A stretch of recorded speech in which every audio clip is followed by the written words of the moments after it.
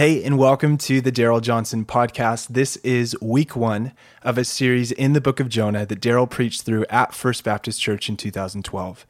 Daryl begins the series by covering all of Jonah chapter 1, and he starts today's message by casting vision for the church to be a community that's following Jesus with God's heart for the city.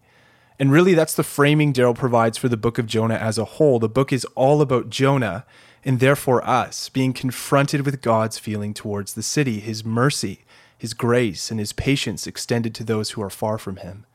And Daryl, moving through chapter 1, section by section, shows that there was a dimension of God's heart that Jonah wishes did not exist, and how ultimately in chapter 1, on stormy waters, he had to reckon with it. And the truth is, we have to reckon with it as well. Now, I love the way that Daryl concludes the message. He ends by leading the congregation in a prayer that's more than a closing prayer. It's really a prayer that gives space for the Spirit to confront and transform the parts of Jonah that live in all of us. I hope you find it as illuminating and helpful as I did as you lean in. All right, with all that said, here's Daryl. May the words of my mouth and the meditation of each of our hearts be pleasing and acceptable to you, O Lord, our rock and our Redeemer. Amen. We are a community following Jesus with a heart for the city and beyond. That is how we say who we as a church are in this part of the world. It is our identity and mission statement. It's printed on our order of worship. It's on the first news. It's on the letterhead of the church. We are a community following Jesus with a heart for the city and beyond. All the particulars of any other mission statements evolve from this basic conviction.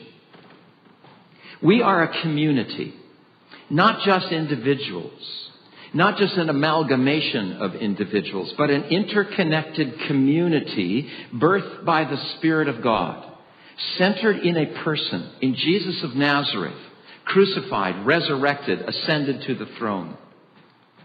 We are a community following Jesus, a community reading about Jesus, thinking about Jesus, worshiping Jesus, and with him his Father and his Spirit, praying in Jesus' name, watching and waiting for his glorious return.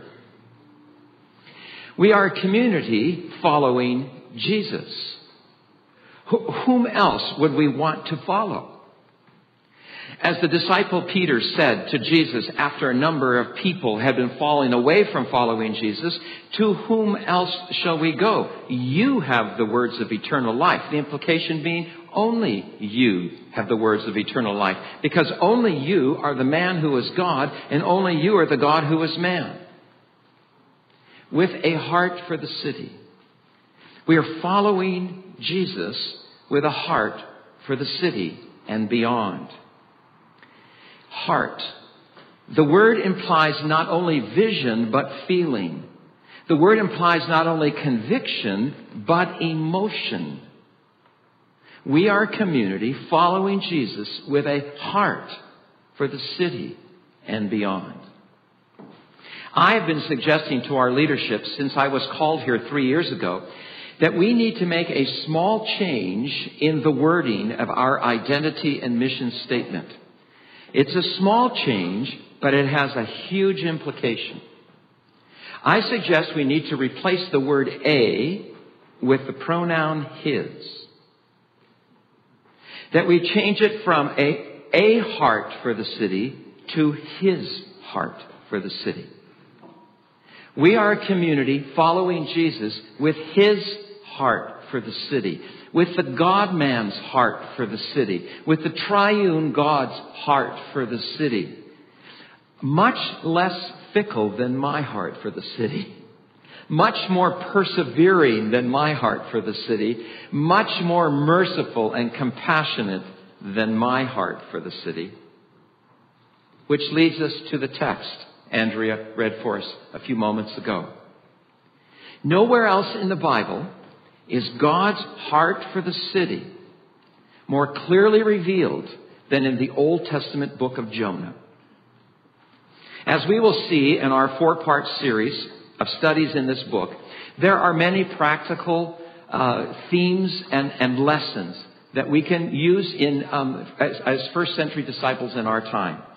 But in and through all those themes and lessons, we will constantly meet the living God's feeling for the city. I use the word feeling very intentionally. Not just God's vision for the city, not just God's thoughts for the vision, but God's feeling for the city. The book of Jonah is all about God's feelings.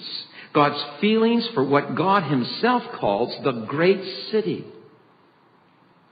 More to the point, the book of Jonah is about the living God seeking to bring his people into his heart, into his feelings for the city. Or better yet, the book of Jonah is all about getting his people to feel for the city what he feels for the city. Which is what Jonah the disciple, Jonah the prophet, does not want to feel. Jonah does not want to feel for the city what God feels for the city, especially for the 7th century before Christ city of Nineveh on the banks of the Tigris River in now 21st century Iraq. To Jonah, even though Nineveh is full of all this great culture and all this great technology, for Jonah, Nineveh is a very, very bad city. It's an evil city. It's the leading city of the Assyrian Empire, which in the 8th century before Christ had inflicted great horror on Jonah's people, on the Jews of the northern tribes of Israel. And Jonah does not want to feel all that the God of the Jews feels for the Gentile city of Nineveh. Let me put it this way. Jonah the disciple, Jonah the prophet, is called to go where he does not want to go, to do what he does not want to do, to say what he does not want to say. Why does he not want to go and do and say? Because it involves facing a part of God, a dimension of the character of God he does not want to face. To go where he does not want to go, to do what he does not want to do, to say what he does not want to say, means having to come to terms with something about God he wishes were not true. In running from God's call, or as I should say, in trying to run from God's call, Jonah is not just running from the call. Jonah is running from a God he wishes did not exist. Imagine a prophet of the living God who up to this point has faithfully served God, who was used by God at a number of crucial turning points in the history of Israel. Imagine this prophet of the living God wanting to run away from God. It is a bit difficult to date this story of Jonah with modern historical precision. We know that the Assyrian Empire, of which Nineveh was the leading city, destroyed Samaria, northern Israel, in 722 BC. Now, whether the story of Jonah takes place before that horror or after that horror, we do not know. I think it was before that time, before 722 BC. Assyria had already destroyed just about every other kingdom in the way, and the prophets of Israel could hear the trampling of the boots of the soldiers. They could see the writing on the wall.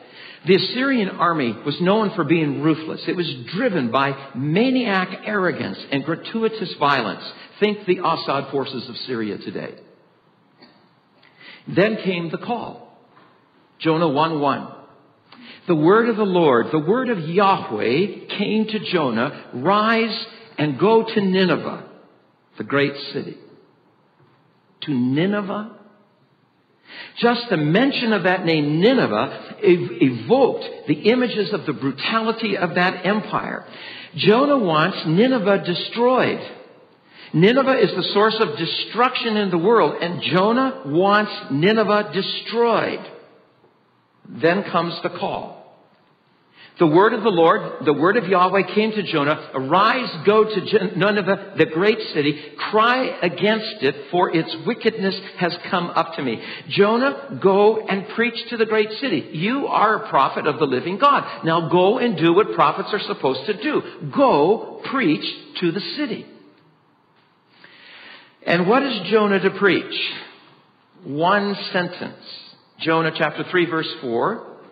Yet 40 days and Nineveh will be overthrown. It's a word of warning. Indeed, it's a word of pending judgment. Now, why would Jonah not want to go and preach such a word? Well, for one thing, it'd be very risky. Imagine me or you being told to go to our city with such a word. I mean, we'd be laughed at. We'd be jeered at. People would throw rocks at us. But why would Jonah, who wants to see the city destroyed, not go and preach a word of warning? Why? Because the word of warning is a word of grace. It is? A word of warning is a word of grace? Yes. That God would warn anyone is pure grace. The word of pending judgment is a word of grace. You see, God could have destroyed that city as Jonah wanted God to do. Why give a warning? Why warn the city of pending judgment? Because, and this I think is the key to understanding the story of Jonah, because the fact that God even bothers to speak means there's a possibility people will listen. And if people will listen, there is a possibility of repentance. And if people will repent, there is a possibility of people experiencing grace and mercy. As long as God warns, there is the possibility of redemption. And that Jonah does not want to see happen. He does not want his and his people's enemy to have the opportunity to hear a word from God that might cause them to repent of their destructive ways and then discover the grace and mercy of God. Jonah knows that when the living God, the creator and redeemer of all things, speaks, something happens. Something always happens. Whenever God speaks, something always happens. And Jonah does not want what could possibly happen to happen. When you see someone walking near or toward a cliff, you warn them. Do you not? Do you not? If you have any feeling for them, if you care about their well-being at all, you warn them, right? And is not that warning an act of grace? You do not want them to fall off the cliff. If you did not care about their well-being, you wouldn't bother speaking up. Yet 40 days and Nineveh will be overthrown. It's a word of grace because God does not want the city to fall off the cliff. God does not want the city to collapse. All over the world today, cities are collapsing. Even as magnificent high-rises rise higher and higher, cities are collapsing from the inside. God does not want to see cities collapse. God will say to Jonah at the end of the story in chapter 4, should I not have compassion on Nineveh, the great city, in which there are more than 120,000 people who do not know the difference between their right and left hand? God is saying that the city does not know the way of living that leads to life. The city does not know right from wrong. And as a result, this city is heading for the cliff. Go, Jonah, speak to the city. Go, Jonah, and warn the city that it's about to fall off the cliff. The word of warning is a word of grace and truth. But Jonah does not want grace and truth for Nineveh. He does not want that grace and truth for his enemies. And so he runs. He goes in the opposite direction. He disobeys the call to go where he does not want to go, to do what he does not want to do, to say what he does not want to say, because he cannot handle God's feelings for this city. Go, Arise, go to Nineveh, the great city, and cry out to it, because its wickedness has come up to me. Yes, wickedness is one of the meanings of the Hebrew word that is used in this text. But, as Old Testament scholar Douglas Stewart is pointing out to us, there is another and actually more primary meaning of this word, and it's the word trouble. Its troubles have come up to me. Misery, distress, difficulty, harm. God is concerned about the trouble the city is in. Jonah is not being sent to the city to warn it that God is angry and about to destroy it. Jonah is being sent to the city because God could see that the choices the city was making, especially choices about how God fits into the working of a city, were causing the city trouble. The city was experiencing trouble because it was heading in the wrong direction. They did not know right from wrong. God does not want the city to be in trouble. God wants the city to thrive. Go, Jonah! We know that in the second half of the 8th century before Christ, Nineveh had a number of military losses. It also suffered a number of diplomatic setbacks on the international scene. It was experiencing a rising famine. There were domestic uprisings. There had been an eclipse of the sun, which some people took as an omen of doom. There was a severe earthquake. And the monarchy was shaky because members of the monarchy's family were acting in ungodly ways behind closed doors. Yet 40 days and Nineveh will be overthrown. The message is not, in 40 days I will destroy you. The message is, the clock is ticking. The inherent consequences of your choices are catching up with you. You are going to experience the full impact of the inherent misery of your choices. God does not need to destroy cities which ignore Him and His ways. Cities which ignore Him and His ways eventually implode in on themselves. If cities choose the way of corruption and injustice and immorality and violence, then corruption and immorality and injustice and violence begin to eat away at the city's soul. God does not want the city to be destroyed. The cities will self-destruct. Yet 40 days and the city is going to implode. It's a word of warning, and thus it's shot through with grace and mercy. Jonah, get up, go to Nineveh, the great city, and speak out, because its troubles have come up to me. The implication being, I don't want the city to have troubles. Am I making sense? But Jonah could not handle God's feelings for the city. So the prophet heads off in the other direction. He is presumably in Jerusalem when he receives this word. Nineveh is east of Jerusalem. He goes to Joppa, which is west of Jerusalem. And he goes down to get a ship that's heading to Tarshish, which is in Spain. There were a class of ships called the Tarshish ships. Not only because they would go to that city, but because it was thought they sailed to the extremes of the trading world. Last Tuesday, when Andrea and I were planning the worship service, she reminded me of how the Jesus storybook tells this part of the story.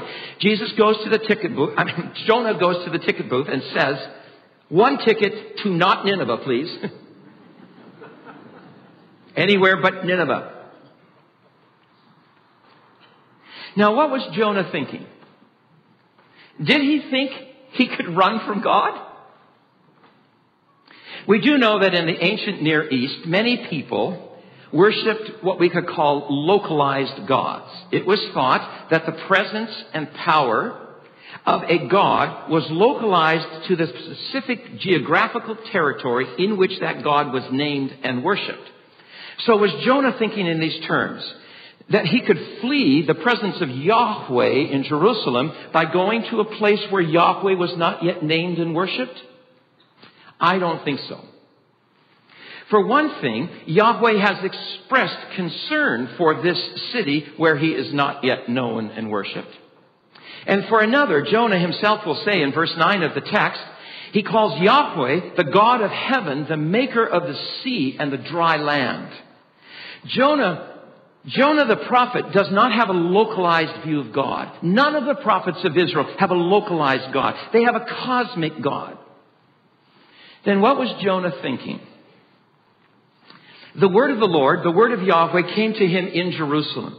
Jerusalem was the place where he had received other words from the Lord in his life. Jerusalem, therefore, was the unique place for Jonah, the place where you have encounter with God and experience intimacy with God. Now, many of us experience that. We have special places we like to go in times of trouble, where we know we're going to meet God and we're going to experience intimacy with God. So Jerusalem was that place for Jonah. Jonah is thinking, I think, that if he just got away from that sacred space, he could get away from the encounter and the intimacy. And he wouldn't have to deal with the word of God in any way. And God would choose a different prophet to go to Nineveh. So he runs away. Or, as I should say, he tries to run away. He finds a ship that will take him away from the place of encounter, away from intimacy with God. And as Billy Graham once said, commenting on this part of the Jonah story, if you start running from the Lord, the devil will always have a boat for you, and you will always have the money to pay for the fare. The word of the Lord came to Jonah. Arise, go to the great city. And Jonah arose to flee from the presence of Yahweh. But it does not work, because it cannot work. I mean, where's Jonah going to go? Where are you and I going to go where we do not encounter the living God and where we cannot experience intimacy with God? So God goes after Jonah. God is, as Francis Thompson once called him, the hound of heaven. When we run from God, God runs right after us until he has us hook, line, and sinker. Now watch how God goes after Jonah. God begins with natural phenomena. Yahweh hurled a great wind on the sea and there was a great storm. We are going to see God act like this in the rest of the book of Jonah. And the Lord appointed a great fish to swallow Jonah. The Lord commanded the fish to vomit Jonah up. And the Lord planted a plant and it grew over Jonah. But God appointed a worm and God appointed a scorching east wind. God goes after Jonah in natural phenomena. Or, as we say in British Columbia, he goes after Jonah in supernatural phenomena. The Lord hurled a great wind, and there was a great storm. God loves Jonah that much. This is not to say that every storm at sea is the work of God, even though insurance companies will label such occurrences act of God. It is to say, though, that some of the storms we experience at sea, some of the storms we experience on land are the work of God. Most of the time, God runs after us in this gentle breeze. But sometimes, God will come after us in a raging wind. Bless his name. The storm was so intense that the ship was on the verge of falling into pieces. So the sailors start jettisoning the cargo so that the ship can move swifter and so it can outrun the storm, but to no avail. And where's Jonah during all the storm? He's in the hold of the ship, fast asleep. That is how determined he is to run from encounter and intimacy. He keeps running by running into unconsciousness. He's going to find a way to just be unconscious. He sleeps himself into unconsciousness so that he doesn't even have to think about the possibility that this storm might be an act of God. But God keeps after him. This is good news. God will not let us sleep ourselves away from knowing him. God will not let us sleep ourselves away from following him. On board the ship are people of various religious and philosophical backgrounds. And most of them would share the conviction that nature was at the mercy of the gods. And in their mind, this storm was due to a God that was angry. And the only way to ward off the storm is to determine which God was angry and why. So the captain of the ship has everyone wake up and search to see whether they have offended their gods. He orders all of the people to pray to their gods. The captain makes everyone pray, including this stowaway down in the hull of the ship. Why are you sleeping? The captain says to Jonah. Get up and call on your God. Might not the world be saying the same thing to the church in our time? You seem to be sleeping through the storm. Do you not see what is happening in the world today? Why are you sleeping? Get up and call on your God. Do you see what God is doing in this story? God is using the religious superstitions of a Gentile sailor to make the Jewish prophet face reality. God does more. God uses another common conviction of the ancient Near East. God works with the concept of the lot. When people of that time need to make major decisions on really crucial matters, they would cast the lot. So the Gentiles, sailors, want out of this storm. They need to know who offended their God. They cast the lots, and the lot falls on Jonah. Was that a coincidence? Or was that the hound of heaven using whatever means that are at his disposal to get Jonah back into reality? Jonah thought he could flee. The storm comes. He thought he could ignore the storm by sleeping in the hold of the ship. The captain, superstitious captain, wakes him up. He thought he could keep quiet. The lot falls on him and he's exposed. God does more. Even though he's exposed, Jonah will still try to ignore reality. So the sailors rightfully ask him a series of questions. Who are you? What is your occupation? Where do you come from? What is your nationality? And then Jonah says, listen, Jonah makes this great statement. I am a Hebrew, and I fear Yahweh, the creator of the sea and the dry land. He does. Jonah fears Yahweh. Jonah fears the God of heaven. Jonah fears the maker of the sea. Jonah fears the maker of the dry land. No, Jonah does not. He does not fear Yahweh. And the sailors, the pagan sailors, hear the contradiction between Jonah's affirmation of faith and his actions. What have you done, they've asked. How could you do this? It's really not a question. It's an exclamation. They could not believe that a person who says they believe in such a God would even think that he could escape from such a God. Do you see what God has done here? He has used the heathen, unbeliever, to confront Joseph the prophet with the absurdity of his actions. Has that ever happened to you? It's happened to me many times. I remember the first time it happened to me. It was while we were in seminary. I was the manager of the apartment building where Sharon and I were living. All the tenants knew we were Christians. All the tenants knew I was studying theology. Theology. One day I was helping the woman who lived in unit number 6. I was trying to fix something there. I can't remember what it is right now. But I was grumbling about all these papers I had to write that term. And after some time, she said to me, why are you so anxious? Those of you who know me well know I can get real anxious about all the work I have to do. Why are you so anxious? And she says, is not the God you're studying at seminary, the God you keep telling me about, big enough to help you with the papers? Oh, man, I felt like crawling in a hole, as I have on other times I've been confronted. God had used that self-avowed atheist to confront this self-avowed believer with the inconsistency between what I said I believed and how I lived. Is God not doing that for the church in North America in our time? He's using the younger generations to confront the established church with our inconsistencies. As never before that I've witnessed, our culture is raising very troubling questions.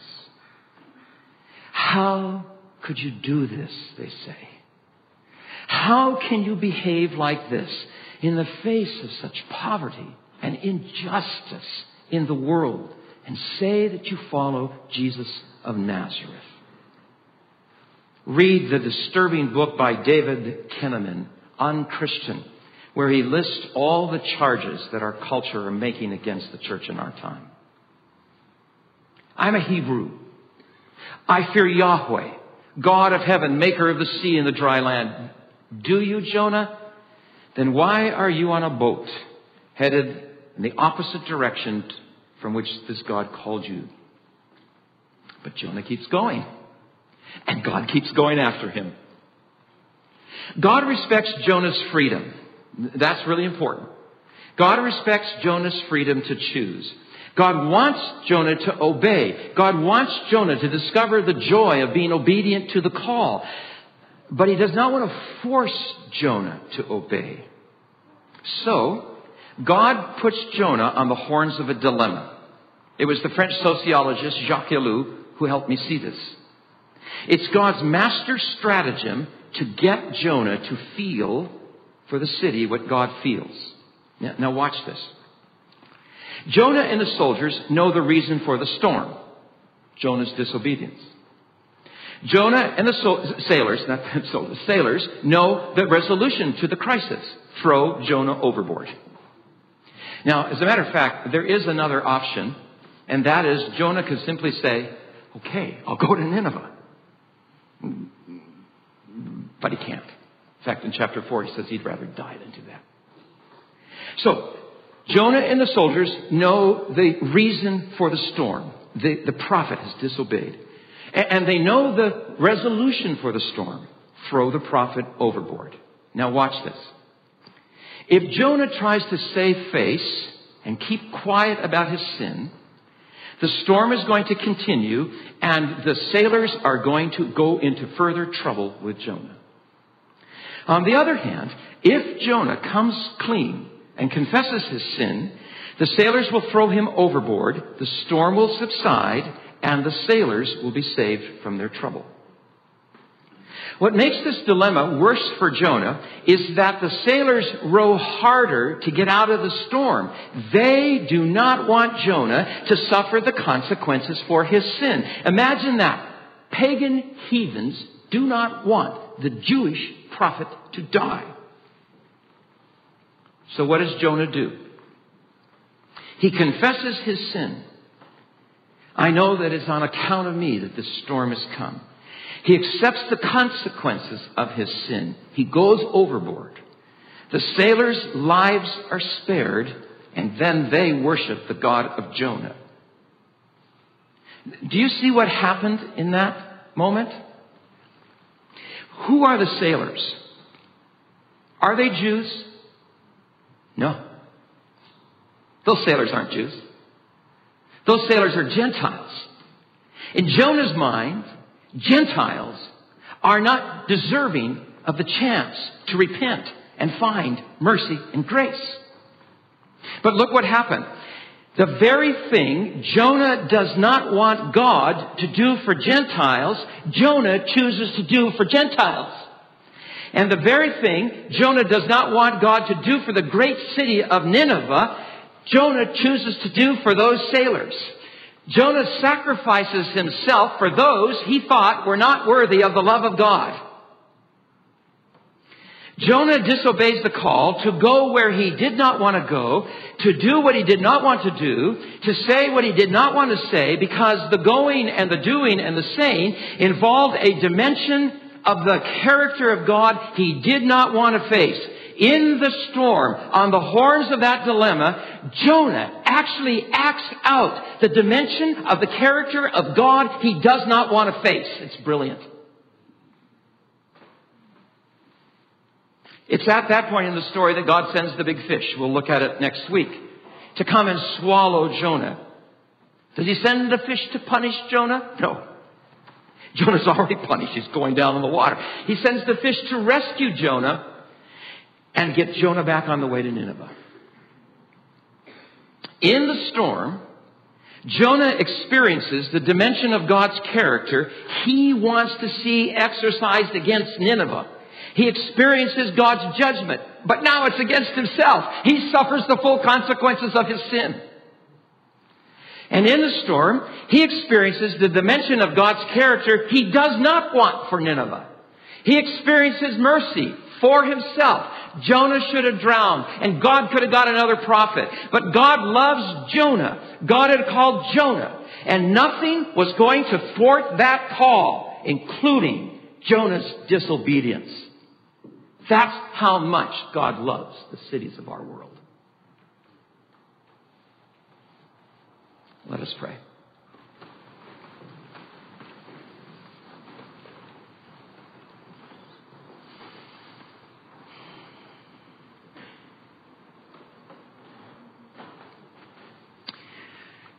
Are you running from God in any way? Name the fact. It is safe. Are you running from God? Name it.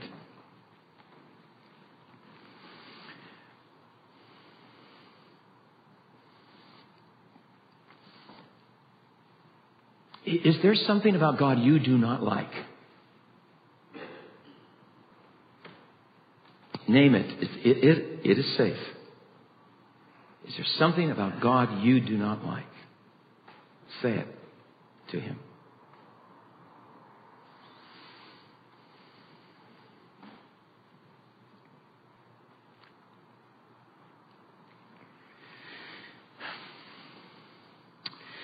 What about our city do you dislike and want to see judged?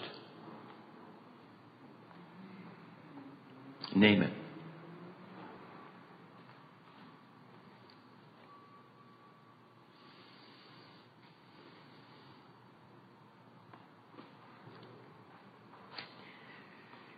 Who in this city do you want to find Jesus in his life? Name them.